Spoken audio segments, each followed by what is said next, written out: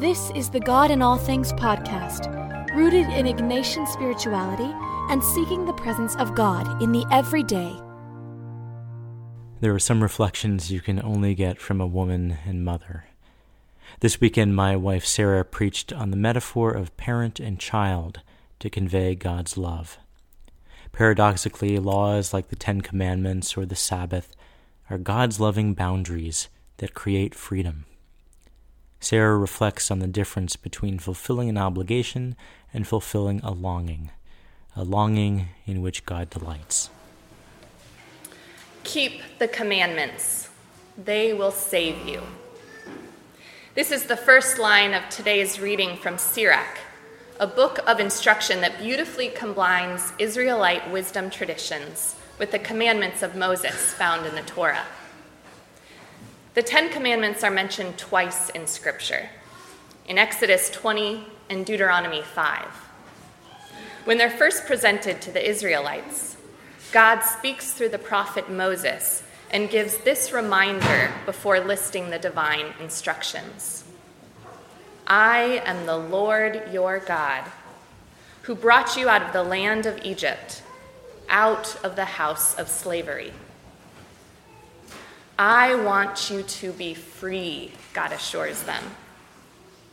But as we know from the drama found in so many of the Old Testament stories, the Israelites had to be saved over and over and over again, primarily from themselves.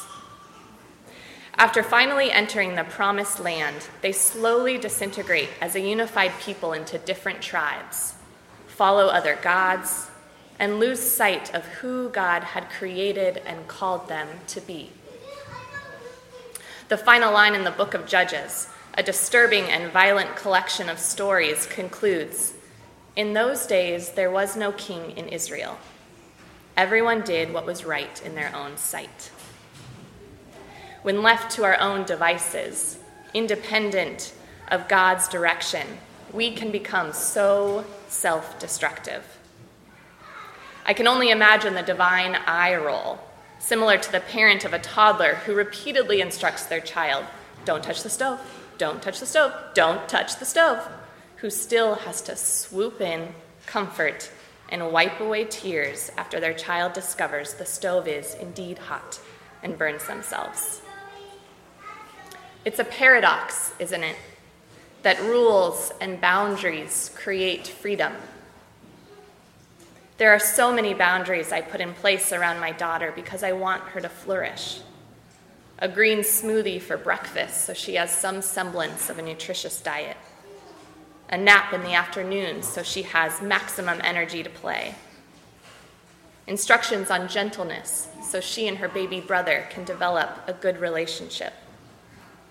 Limits on what she can touch so she doesn't burn or cut herself.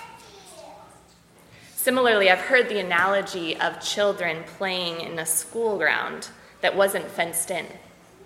The kids would have to play cautiously so not to kick the ball too far or run out into dangerous traffic. But if the school grounds did have a fence, creating a boundary or limit, they could run and play freely and not worry about the traffic, as the fence would contain them and their equipment. As we grow in maturity, we may learn how to safely use the stove or a pair of scissors, but those are no longer the primary cause of worry or fear. I'm coming to realize that so often we are afraid of freedom itself. We enslave ourselves to a fear or anxiety that paralyzes us, or a desperate need for control or affirmation, among many other things. I am the Lord your God, who brought you out of the land of Egypt, out of the house of slavery. I want you to be free and to continually live in freedom. What are some of the boundary makers in your life? I'll always remember my dad sharing a question that guided him in years of high-level positions in corporate America. Would I want my kids to know about this decision? That question may have limited some of the choices he made in the office or the boardroom, but it freed him to live with integrity, to integrate his life at home with his life at work. The commandments remind us that freedom is both a gift and a responsibility. We are called to use that freedom well. Unfortunately, the religious language we use doesn't always convey that freedom is at the heart of this way of life. Just think of why we're gathered here today. So many of us were taught that Sunday is a day of obligation.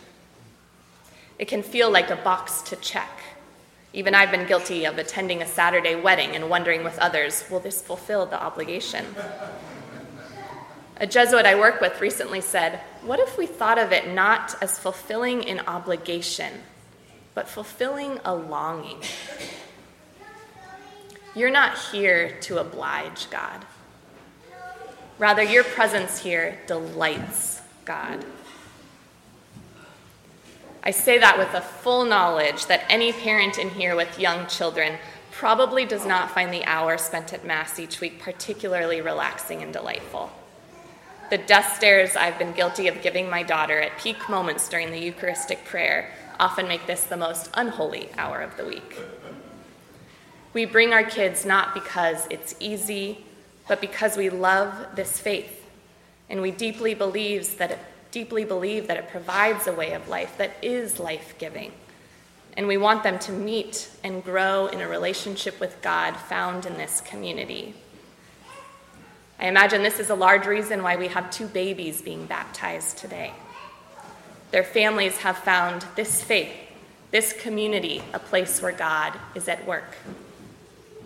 As witnesses to this sacrament today, then every person in this community has a responsibility to be a continual presence of God for these children as they grow.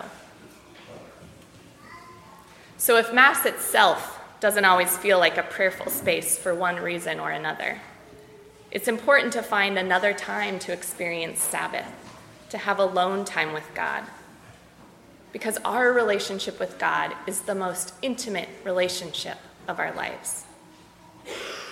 And good relationships require commitment and boundaries. I used to work as a college campus minister, and students often confided in me about their dating life. I could sense the excitement in their heart after they met someone new, but so often I heard, but we're just keeping it casual, we're not defining anything right now. And my heart would hurt because I knew that that was grounded in a sense of fear. Fear of appearing needy or of desiring something too much. But the reality is, if you can't share your hopes or your desires with someone, you're not really sharing yourself. These readings today and the commandments they stress as being so important remind us that God wants to define our relationship. We're told in more ways than one throughout Scripture, I have called you by name, you are mine. I want all of you, not just your Sunday best. You shall have no other gods before me. I want to spend time with you. Remember the Sabbath day. Keep it holy. And I want our relationship to impact the way you treat others. Seek reconciliation with your brother. Treat women as more than an object. Advocate for every person's dignity and worth. God is inviting us into an integrated life, one in which our faith impacts all that we do. I love that line at the end of today's gospel. Let your yes mean yes, and your no mean no. Be convicted in who you are and what you stand for, and allow that belief to inform every part of your life. You are the light of the world, we heard in last week's gospel, which immediately precedes today's reading in the Gospel of Matthew. Let your light shine before others. Be free.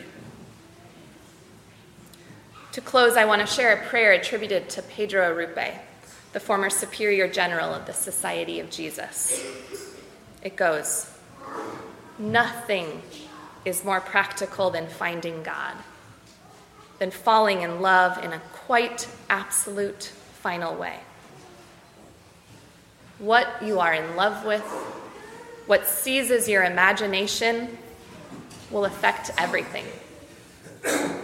It will decide what will get you out of bed in the morning, what you do with your evenings, how you spend your weekends, what you read, whom you know, what breaks your heart, and what amazes you with joy and gratitude.